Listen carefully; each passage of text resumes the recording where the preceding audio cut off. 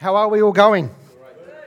Awesome. So most of you know, but if you have been away or you're new, Phil and I went a few weeks ago to Indonesia for a couple of weeks. We were involved in a big pastoral conference over there where all the pastors from Indonesia gathered, and we went and saw a few different places and experienced many things. My very first trip to Indonesia, and so I have the privilege this morning of sharing some of the things that I experienced and what God revealed to me through that process. So if you're not a traveller like me, going to a place like Indonesia is a massive cultural shock. You actually, all your senses get completely wrecked. You see things that you just can't take in. You smell things, you hear things, you feel things, you even taste things that are just completely foreign to you. And let me tell you, my senses got completely rocked. Being born and raised in New Zealand and not travelled anywhere, going to a place like Indonesia is it's quite a big eye-opener. Living my whole life here, I became what I would actually call culturally arrogant. Meaning the lenses in which I view my life and the world was very narrow and I boxed them in. And I think if we're all honest, we're probably all a little bit culturally arrogant at times. Those who have travelled will probably identify what it's like to immerse yourself into a different culture for quite a while. We've got a number of South Africans with us, and I know that you have travelled, and a lot of you have shared with me that it was really important that you immersed yourself with the Kiwi culture and that you didn't just become a little subculture of South Africans in New Zealand. And so when you travel, your senses get completely opened up if you're willing to step out of your box and experience the culture that you move into. It's really quite profound. I have been in church and here for about 12 or 13 years, and I've heard the story.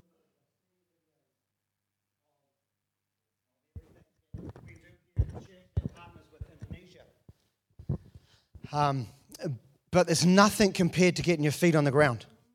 Being actually there and being able to meet the people and have your senses completely blown away is just something new. It takes a whole new lens on it for me. So my initial assessment was generally, if I was to be completely honest, very judgmental. Because I'd lived in my Kiwi culture for so long, when you look at a different culture, you're very, very quick to judge it, whether it's good or bad, And so I stood there and I started to think, oh my goodness, I would never do that. But for that culture, it's completely normal and acceptable. And so I realized how big my cultural arrogance was when I put myself in that environment. And these things can happen through all our senses, by the things that we hear and the things that we see. We can block off and put barriers up really quickly. If you think about all the times in the Bible where the Pharisees and the religious leaders saw Jesus perform many miracles right in front of their eyes, and they missed it. They were too concerned about the miracle taking place on the Sabbath because they had built themselves this religious way of living that they actually missed the Christ standing right in front of them. Jesus did many miracles. He taught with an authority that silenced them. He fulfilled every spoken and written prophetical word ever mentioned about him. But because of their barriers that they put up and what their expectations were, they missed the Messiah standing right in front of them. They missed it because they were blind, because it didn't go the way they thought it would go. They didn't look like the way they thought it was going to look like. Their vision was very narrow. And this was a real big revelation for me. If you think about all the Israelites that left Egypt, think about all the things that God did for them and saw. They heard his voice. And a whole generation died in a desert.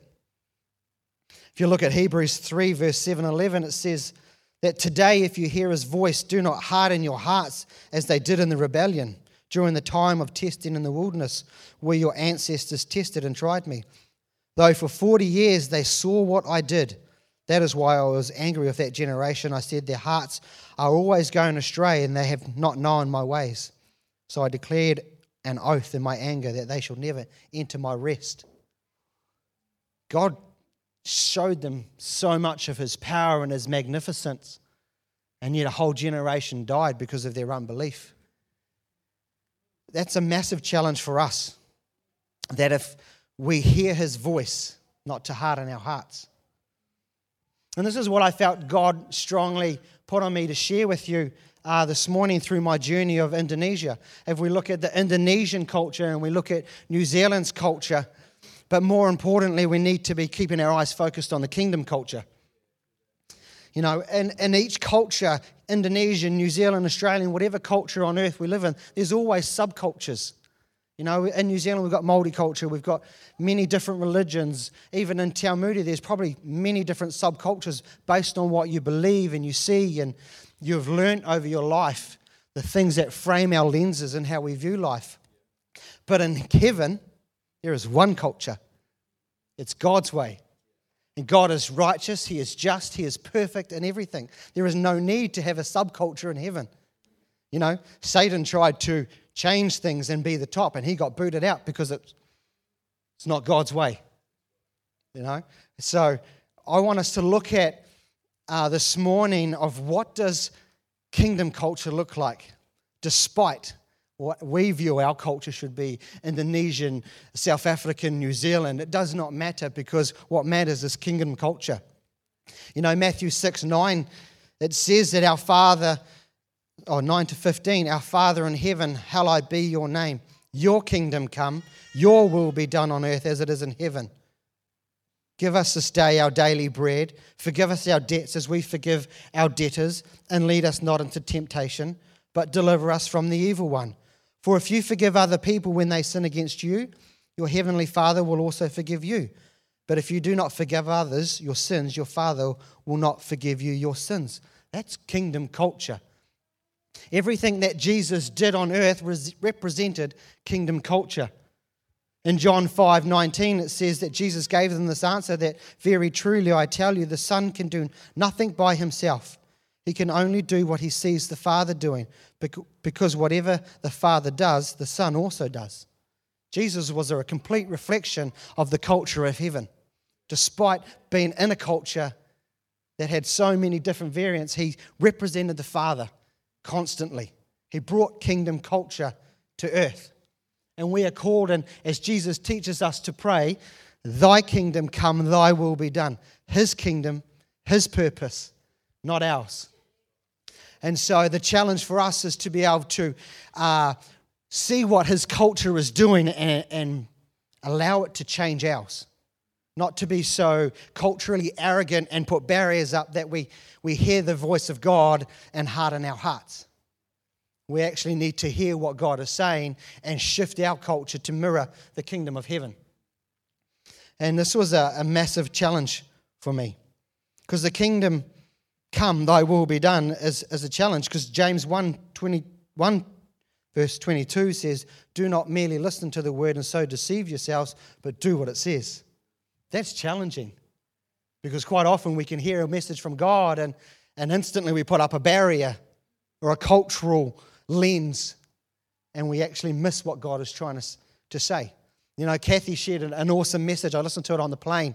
Not only did she find a really cool way how to eat during the message, which I thought, that was brilliant, how to have snacks while you're teaching. I think that should be a part of every message. She challenged us on what to do with what's in our hands. You know, she gave out a number of things. I could only imagine what she was doing, but pulling things out of a bag.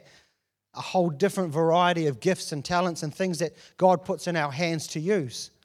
The question I had on the plane as I looked back and I thought, what did you do with it? How many have done something with what's in their hands, been challenged in that message? Or have you merely just had your ears tickled? Or have you done what it says? Because if we get challenged to use what God puts in our hands and we do nothing with it, we've deceived ourselves. Because that is kingdom culture. That is what God is calling us to do, to partner with him with what he's given us in order that his name can be glorified in our community. So if you do nothing with it, to be honest, you've just tickled your ears and you've actually deceived yourself. And that's challenging, to be able to sit there and hear what God is calling us to do and then actually change our culture in order to align it with heaven's culture and have him do what he wants to do. See, when The title for my message this morning was Waking the Sleeping Giant. See, when a church starts embracing the kingdom culture more than our own, we will see the giant that is the church start to do some amazing things, won't we? We will start to see a community go, wow, look at that church, what a giant. Because quite often we can see a church just every now and then will do something great and then just go back to a lethargic state. Just a state of being and existing. But the kingdom culture says that we are a giant. You know, we are massive when we rally together and we walk in kingdom culture. We will see the enemy run. We won't even need to go and fight him because he will flee from us because the giant's powerful. You know, a sleeping giant, nobody really, oh, look, there's a giant, it's wow. But one that's awake and that it's on fire, man, what is the church going to look like when we step into all of the kingdom culture that we have for ourselves? So there are 4 things that I saw in Indonesia that challenged my cultural view. Not the New Zealand way, not necessarily the Indonesian way, but how have I embraced kingdom culture despite my New Zealand barriers and the framework of life that I do life from. So, but before I start, I want to just show you, or I want to share with you some other things that were just like, wow. And I'm not trying to be disrespectful to the Indonesian chicken, but they have the most ugliest chickens in the world. I haven't seen all the chickens in the world, but I'm pretty sure if there was a chicken parade that they would become number one. I mean, the last.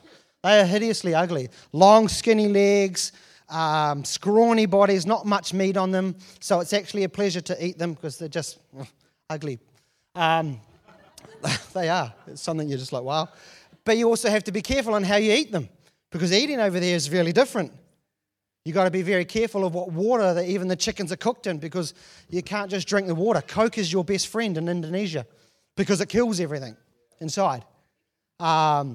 We went to one place near the end where we were going to have this crispy chicken for breakfast. And we went in and we sat down, we got our Cokes and ready, but then Pastor Yoss, who was overseeing us, said, come on, let's go find somewhere else. And, oh, okay, that's fine. We didn't realise till we hopped in the car, he said, oh, that chicken was cooked yesterday. You've got to be careful. Eating these ugly birds can be really costly. You can spend the next few days, away by yourself. Let's put it that way. But just eating there is completely different. You're eating rice 3 times a day, breakfast, lunch and dinner. My goodness, we got to Bali finally on our way home and our guest brought us dinner and it was rice. We've had it for 2 weeks and we're in Bali where there's McDonald's and no, we'll have rice. It was great. But you know, as Phil shared last week, that it's a very impoverished nation, and so it's salt with a bit of rice with a bit of salt. And if they're feeling a bit affluent in their funds, they might add a bit of fish or one of these ugly chickens that are running around the place. But you know, for a family to go through 100 kgs of rice a month, that's phenomenal. We go through probably 500 grams, and I protest on that. Well, I will now anyway. Traffic over there is insane. You've got to keep your eyes fixed on anything but the cars around you because I can guarantee you, you will not take enough pair of clean underwear. It is intense. You've got 2 lanes and 5 cars and motorbikes all trying to squeeze into this one gap. It's chaos. But it works because it's just how their culture is formed. You know, they beep every time. And it's not out of a rudeness. They beep just to let you know, hey, I'm coming up beside you and behind you. You do that in New Zealand, you're generally beeping to let them know what you think of that person's driving ability with a bit of a gesture and a bit of, a few choice words, just cultural differences. But when you go, Phil's Atwood's wise words, do not put your arms outside the vehicle because they are that close. You almost have hop on back, pretty thing. And there are families on motorbikes, families of 4. We'd need 5 or 6 motorbikes for our family to get around. But it's just amazing. Little kids and mums and dads and kids hanging off all this sort of transportation over there is scary. People are amazing.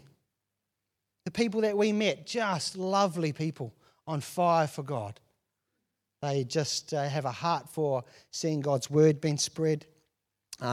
Meeting the ones that you have heard stories about, Derma and those other people, was just such a delight. It's you can't put words to it. They're just a lovely, lovely people.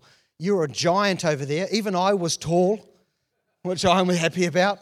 You're having photos because you have, 1,000 selfies all the time, and you're putting your arm around and there's their head, and you're right. That's fairly cool. So even if you're short, you'll fit in really well.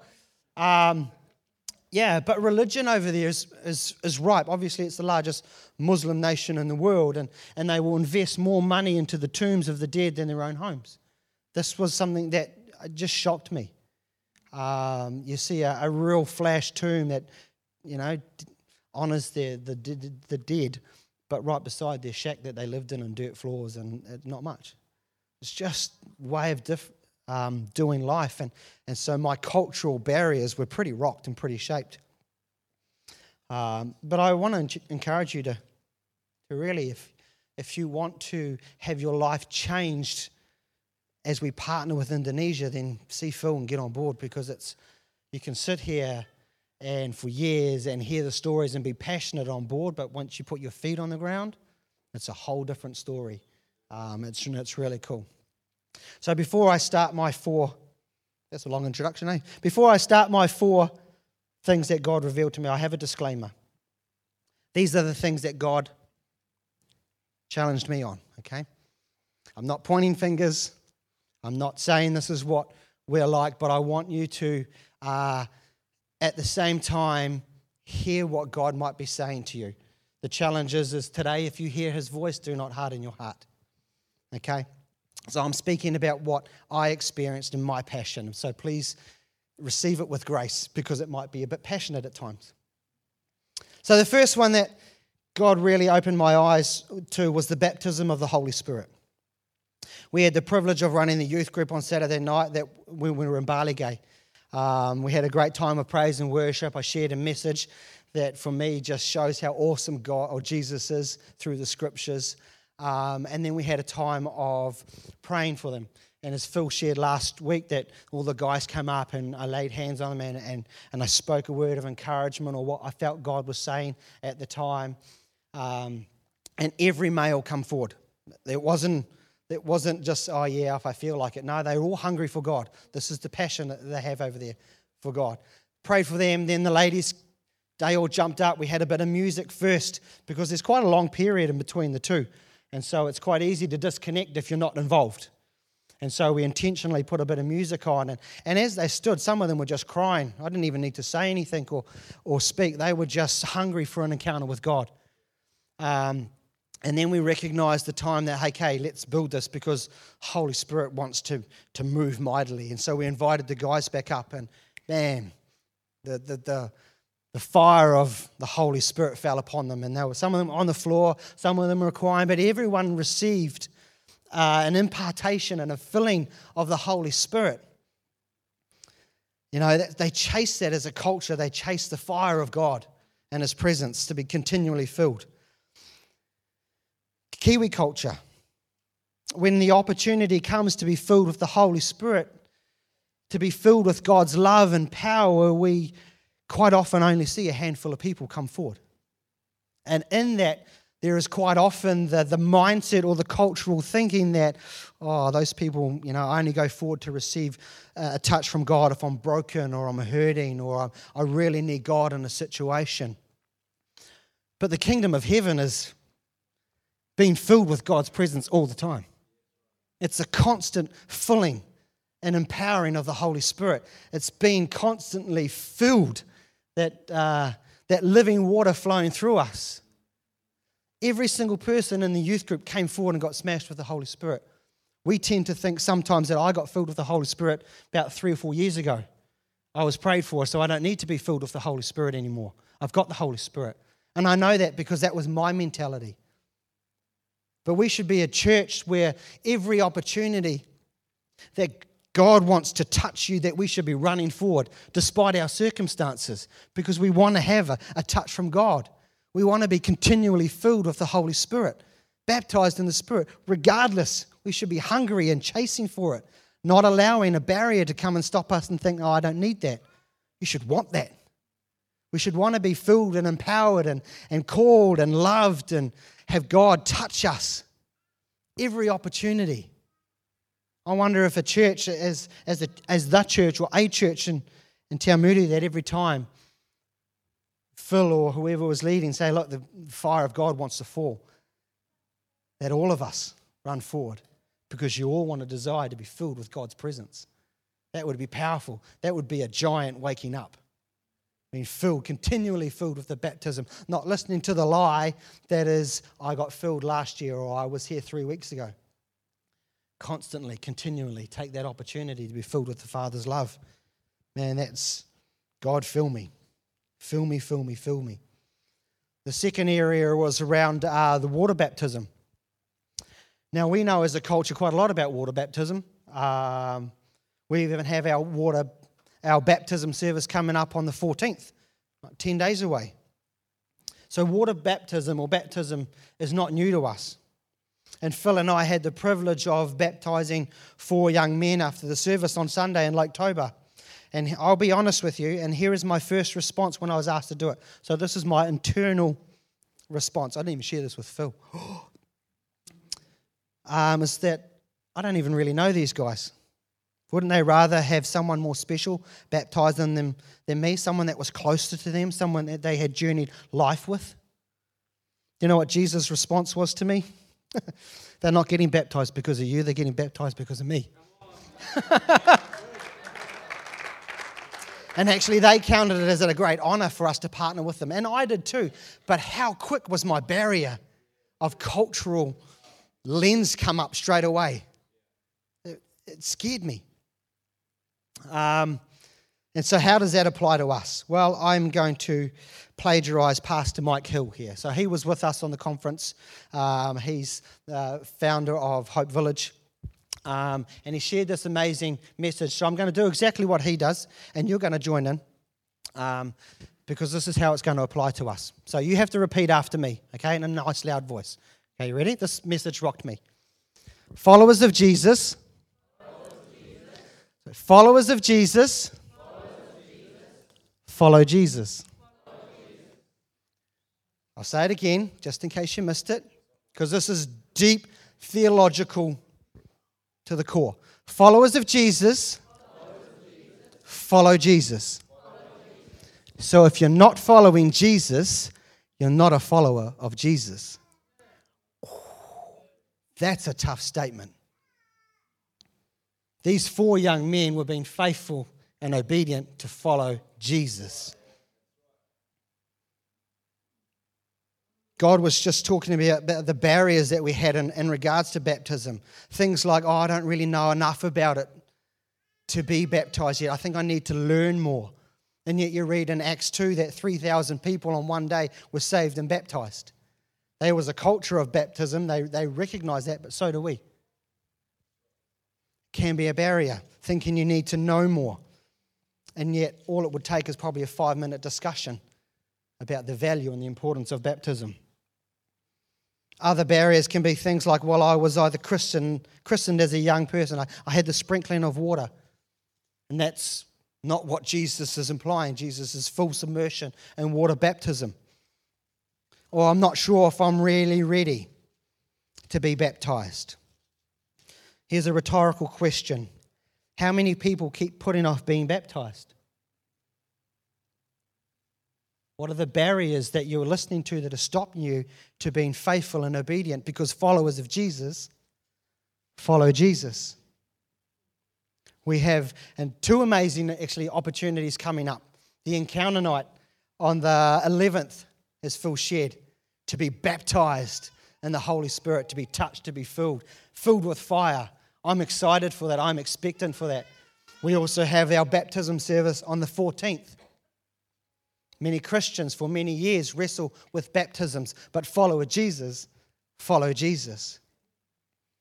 I'm wondering if you've been putting off baptism for such a long time because you have a cultural barrier or a lens, because the enemy is trying to rob, steal, and kill what God's got for you. So the challenge I put, if you haven't been baptized, Followers of Jesus follow Jesus. 14th is a great opportunity to come and be baptized and to be faithful and obedient to what God's calling us into. I want you to be a part of it. It's awesome. Now, the third area was around giving. But so before you switch off, okay, because half of the church does, because the stats tell us that half of the church give. That's just fact. I want you to ask one question first. What does giving look like in heaven? Because remember, we're looking at kingdom culture regardless of our culture and our lens. What does the culture of heaven look like when it comes to giving? You know what I think it looks like? John 3:16. For God so loved the world that he gave his one and only Son, that whoever believes in him shall not perish, but have eternal life. God gives everything. God's given everything. Generosity and giving in heaven, I believe, looks like everything. We're called as followers to follow Jesus and to give, and Scripture is so full of giving. Old Testament, New Testament, generosity is rife throughout the Scriptures. I have yet to find a Scripture where God says that I can hold it all for myself and store it and keep it for me. Not one Scripture that I have searched for is able to tell me that. And yet we are very quick to put up a cultural barrier when the word giving comes into our ears. And yet kingdom culture is, man, we give everything. We all know, and we probably all would agree that we know that God gives us everything in the first place. And yet the barrier comes in when God challenges us or calls us to give a portion back. You know, what amazed me over there is that on the Sunday morning they had their time for giving. And on the left and the right of the church, they had these two giving stations. Both of them had a little red giving bag and a blue giving bag. One was for giving to the local church and one was for giving to missions, because they're still partnering in spreading of the gospel. Okay, it's still their kingdom principle. They walk in that. And what astounded me is as we got up and we partnered with them in that, because it's kingdom culture, not one seat was empty. Every single person, man, woman, and child, got up, moved to the side, and gave. Kingdom culture. It just blew me away. There was no, it's my money, or I don't know if that's Old Testament, New Testament. They just embraced what the culture of heaven was like when it comes to giving and generosity. What does a giant look like? What does the church giant look like when we represent the kingdom of heaven and generosity to our nation and to our town? Lives will be changed. It was awesome. But they did it as an act of worship as well. They were singing, they were joyful. They celebrated. It was a way to just say, God, we need you so much. I give what I have. And I wasn't judging how much they had, because we know the lady who gave a little coin compared to the rich man who gave a lot. You know, we read those stories. But every single person partnered with the culture of heaven and giving and generosity. I think that's amazing. I want to know what the church looks like when it wakes up and starts embracing the culture of giving and generosity despite the lies that will come against you when you push through and you fight for that. It was incredible. It blew me away. It blew me away. So I want to invite the band up now, because the fourth thing that I saw was around worship. They gave worship, gave as an act of worship, but my goodness, their praise and their worship was just next level. Regardless of whether it was 5 in a room, 12 in a room, or 150, your ears were bleeding because they were giving it all to Jesus. They sung with a passion. They weren't worried about what they sounded like compared to the next person. They weren't fazed whether a person beside them was lifting their hands or not. They were just all in reverence because they know the God who saved them and what he saved them from and what he saved them into. And they had a heart of worship. What does heaven look like when it comes to worship? God gave me the picture on the plane. It is not this. Hands in your pockets, mouthing words because you don't really feel like it. Heaven is full of worship, exuberant praise. It's not because of how you feel or what you're going through or what you're challenged. Worship goes beyond that, despite your circumstances, despite who you are, because it's not about you, it's about the one they worship. What would a giant church look like if we actually broke down the cultural barriers that said, I don't feel like worshiping today, and said, regardless, I'm going to worship my God because he is worthy, because he gave up everything. That's kingdom culture. What does your worship look like? When the worship leader says, come on, lift our hands, what is the instant reaction? The cultural barrier and lie that says, no, I don't need to do that. Some of your greatest miracles and blessings are one worship away. How are you going to give it all? How are we as a church going to represent the kingdom of heaven when it comes to being filled with the Holy Spirit, being faithful and obedient, because followers of Jesus follow Jesus in the waters of baptism. When we give generously and we worship because of who he is, not about what we're going through or who stands beside us, then a giant that is the church will rise and be noticed in a town where we get to display God's love. Don't allow your cultural barrier or your lenses box you in. So when you hear the word of God today, do not harden your heart. Ask the question, okay, what does heaven's culture looks like? Because we need to bring heaven to earth. That's our responsibility. And then you chase after that and you fight for that. And you, with all reckless abandonment, you just allow heaven to come to earth. Allow your senses and your cultural views be rocked by the kingdom of God this morning. And as we head into worship because God is worthy of all worship. Worship like you've never worshipped before, because you never know what's on the other side of your worship this morning. Let's stand and give God all the worship and glory he deserves.